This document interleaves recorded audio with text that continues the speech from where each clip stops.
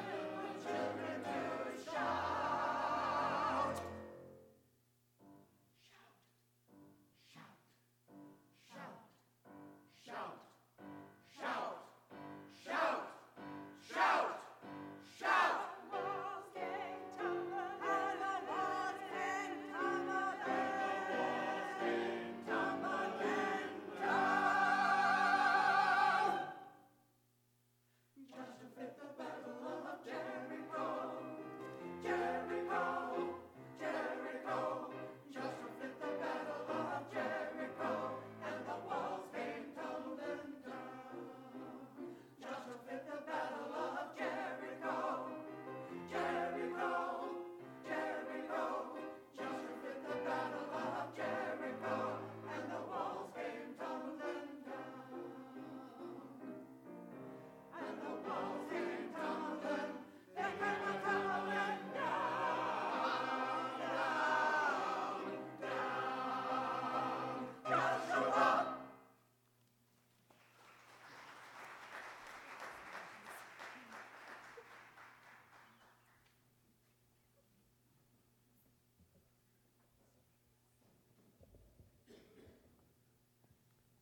Are you shaking?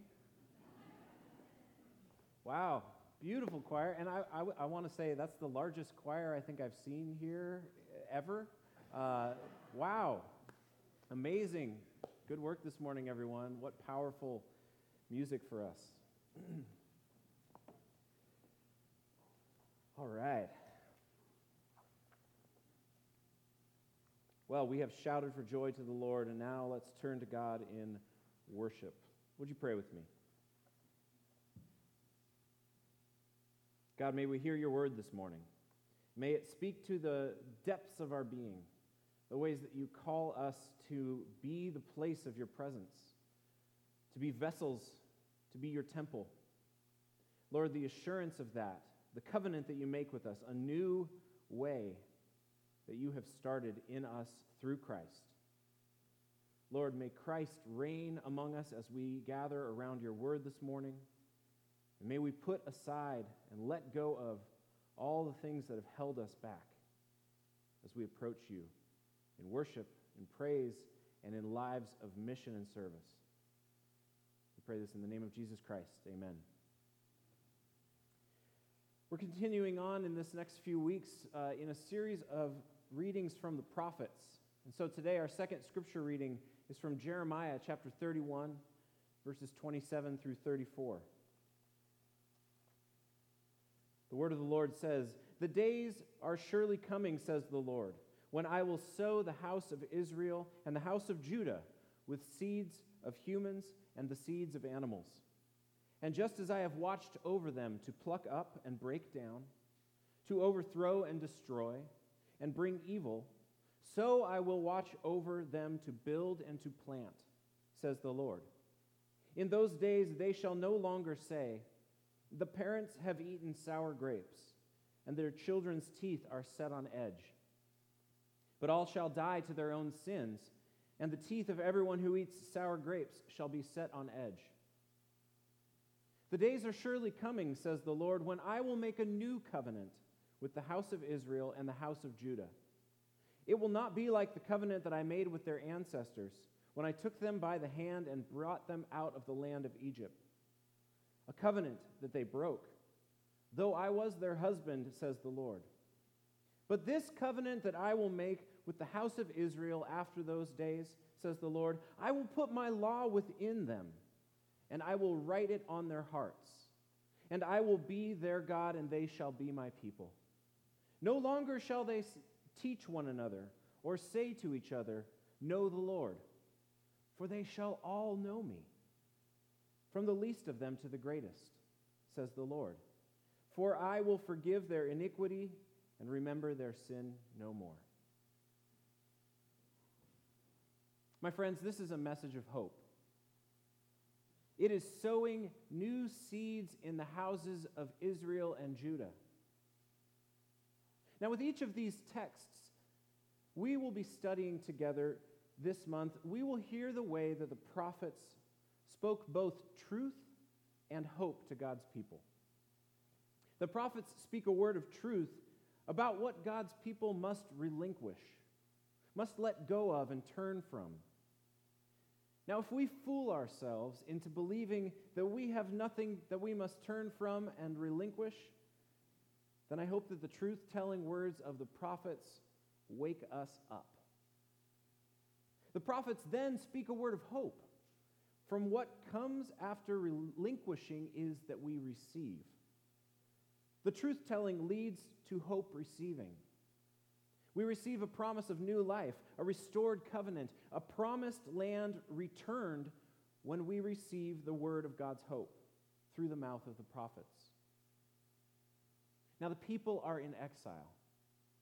The kingdoms remain divided, and yet the prophet Jeremiah speaks words of truth and hope that set up a coming reality where the Lord will restore the promise to God's people.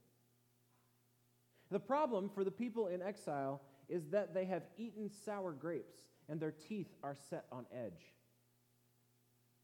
Now, I ran a race yesterday out on a trail, Blanchard Mountain. At a couple of key junctures along the trail, there are aid stations where you can get water and Gatorade and snacks. And I came upon an aid station at the top of Blanchard Mountain at the overlook. If you've ever been up there, it's one of the most beautiful views of the bay and the islands that you can get in our whole county. And what I did is, at the station, I grabbed a bunch of grapes.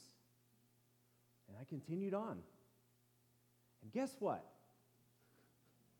As I bit into that first handful of grapes, they were seedy and they were sour. Do you know that sensation when you chew on a seedy grape and it gets all up in your teeth and your mouth feels all gritty? And the fruit was so wonderful for my body, and yet I'm sticking like my fingers in my mouth trying to get these pieces out as I go back down the trail. While I appreciated what was given, I found myself spitting for the next couple hundred yards. My teeth were set on edge. Now, isn't this a rich metaphor?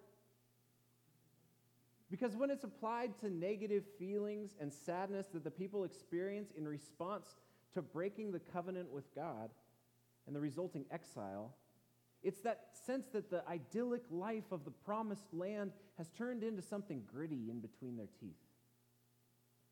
My mind had made a covenant with those grapes before I put them in my mouth. And they looked so good. But the covenant was broken when I found out that I was chewing on seeds. Now, I know there are proper ways to eat those kind of grapes, but I was in a sense of needing to keep moving. So, I want to ask, what must be relinquished in this passage? What is the prophet telling the people that they must leave behind or let go of in order to receive God's hope? The text, as I said earlier, is hopeful, but throughout it we hear a reminder of the old mistakes made by God's people, old covenants broken, like a marriage betrayal. Now consider how often our covenants are broken in our world today. Marriage covenants broken. A parenting covenant broken when a father doesn't keep his promises. A friendship covenant broken when they don't show up when you need them. We witness many broken covenants in our world. How about the broken covenant of humanity with creation, where we let our greed and quest for power overtake the call to steward and care for the environment?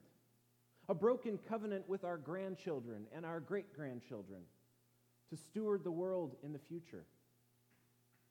Or this week, we're reminded of broken covenants in our nation. We witness the tension between what was historically regarded as Columbus Day and the emerging celebrations of Indigenous Peoples Day, marking broken covenants of the colonizers with the people who occupied our land before they arrived. Or how about the broken covenant that we've seen in the news so much the last couple of weeks? The U.S. breaking covenant with the Kurdish people, leaving them to be slaughtered by invaders from Turkey. A covenant that lasted only as long as it was in our best interest. We see broken covenants on our streets as people of color question whether they are safe or whether they will be harmed by those who are sworn to protect us. We say, Lord, have mercy. And to this the prophet speaks a word of truth. People, you have broken your covenants with the Lord. We break covenants.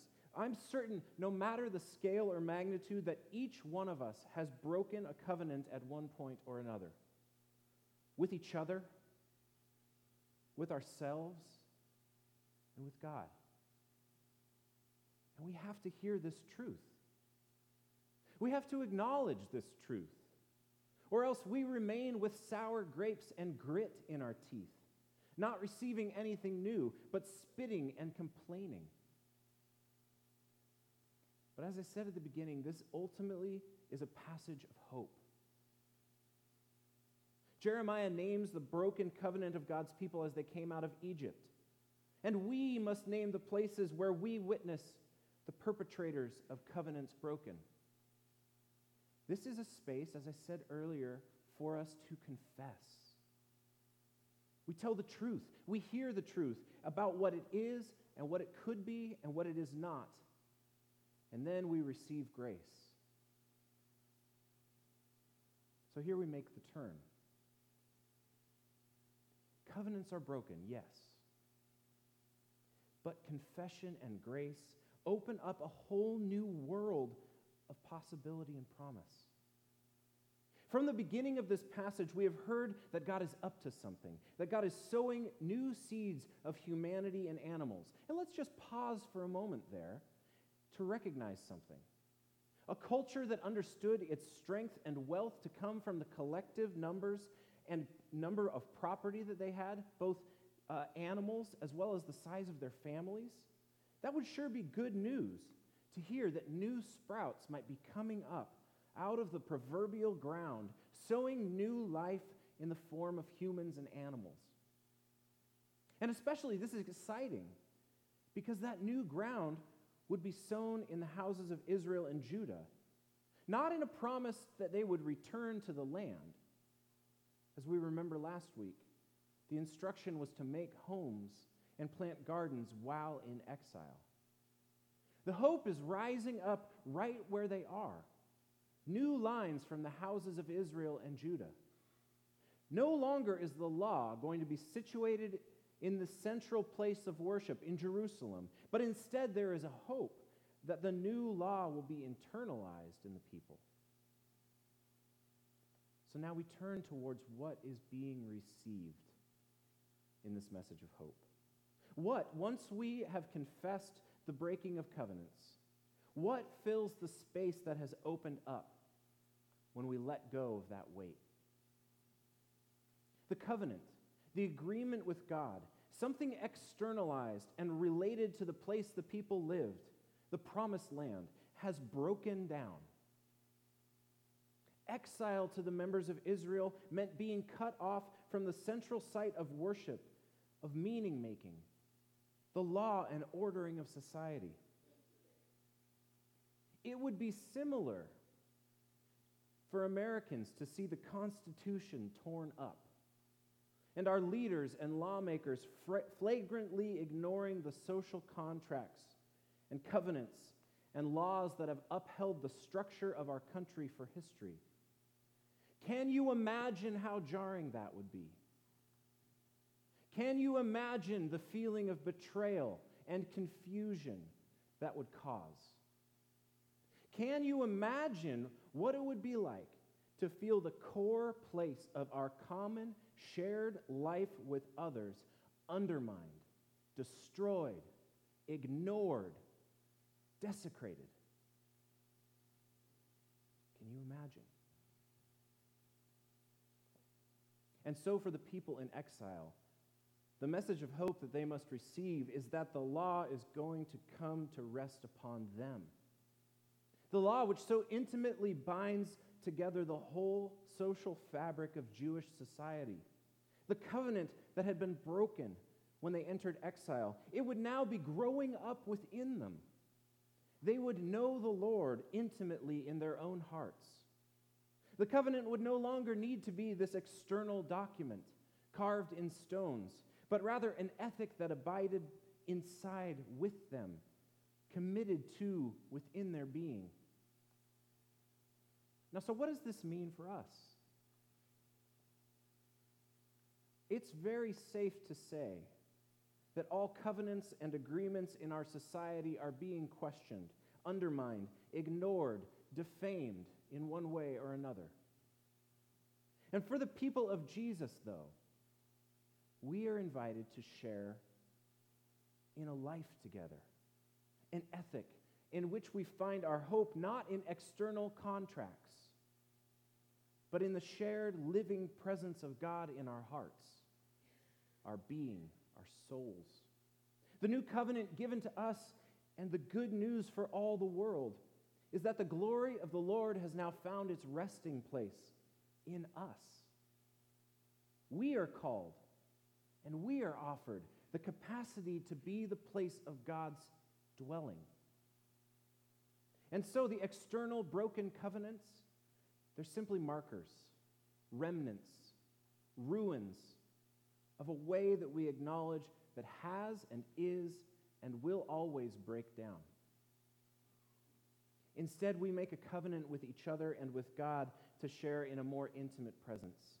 And to hearken back to last week, we make a covenant with God to share and encounter and be haunted by the Holy Ghost, the one whose presence binds us together as we gather and dwells among us here and now.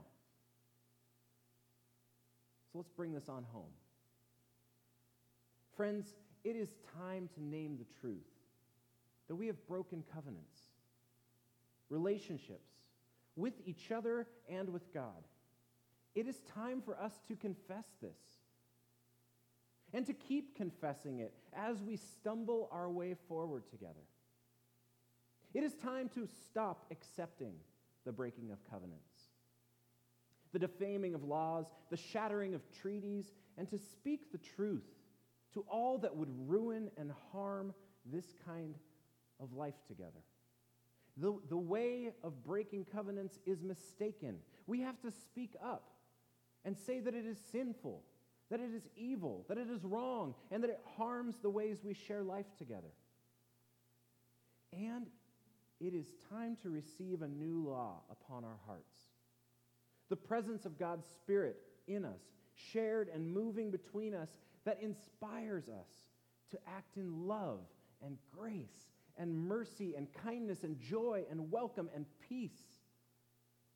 It is time to let that law dwell not somewhere outside of us, memorialized in documents or in social agreements that others make on our behalf, but it is rather time to let that law dwell on our hearts, forming us into the kind of people who do not break with one another, to the kind of people who find their home together here and now, to be the kind of people who experience God's joy and goodness as their first love, their first breath, their first cry of hope. Friends, that is who we are. It is time for us to claim that. That is who the prophet is calling us to be as we are planted and we grow in God's presence. This is the new covenant that we find in Jesus Christ in our life together. May it be so among us. Let us pray. God, we ask that you would write your law upon our hearts, that you would form us into your people who receive that law. We do not need to teach it to each other, but simply know it as an ethic of sharing in the good life together. We ask that we might be a picture of that here today in this community. A picture of people who covenant in new ways with one another, in the spirit of your people, in your presence of loving kindness with us. May it be so, O Lord.